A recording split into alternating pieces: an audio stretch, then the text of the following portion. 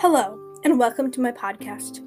I'm Therese Schuster, and today we'll be learning about how COVID-19 and getting infected by COVID-19 can affect your overall mental health. The pandemic as a whole has brought up tremendous spikes in anxiety and depression reports. 4 in 10 adults reported having symptoms of anxiety and depressive disorder, or ADD, in January this year, while only 1 in 10 reported having symptoms of ADD in all of January to June 2019. Let's go over some reasons why you might be anxious or depressed. Many adults have lost their jobs in the pandemic. Job loss has contributed to many U.S. adults becoming depressed and having anxiety.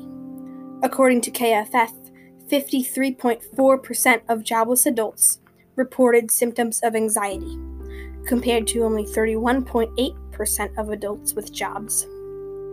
This shows that not having a job can result in financial failure, and you can become anxious about how you'll get your money day to day. Harvard Health also gives us some reasons why adults might be depressed: loss of loved ones, loneliness, or isolation. So, how, might you ask, am I supposed to deal with this stress when I am at home, all alone? The Centers for Disease Control and Prevention recommends a lot of ways, including these. Number 1, make time to be off screens for a little bit each day. This can help reduce stress and anxiety. You also want to try to put your phone and other screens away before bedtime to help calm your brain and prepare yourself for sleep. 2, take a break from checking news stories. Seeing hurtful news stories can make us feel upset or hopeless. Lots of troublesome things are happening in our world right now, and we do not need that extra stress when we read about them online. 3, even when you are in quarantine, continuing to talk with your friends is a good way to help you be happier and bring your mood up. Although we cannot physically talk to our friends, talking on the phone is a great alternative. Hearing the voice of someone you know can help relieve stress and calm your brain down.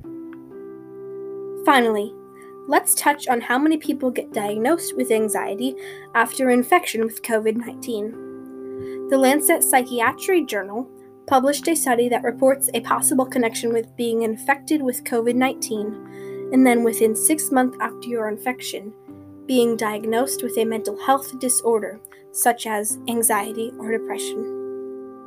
The study announced that about a third of people that had been infected with COVID-19 were diagnosed with a psychological or neurological disorder. 17% of surveyed COVID-19 survivors were diagnosed with anxiety following their infection, while the second and third most common diagnoses were insomnia and mood disorders. That concludes today's podcast. I hope you learned a lot and continue to share this information with others. Thanks for listening.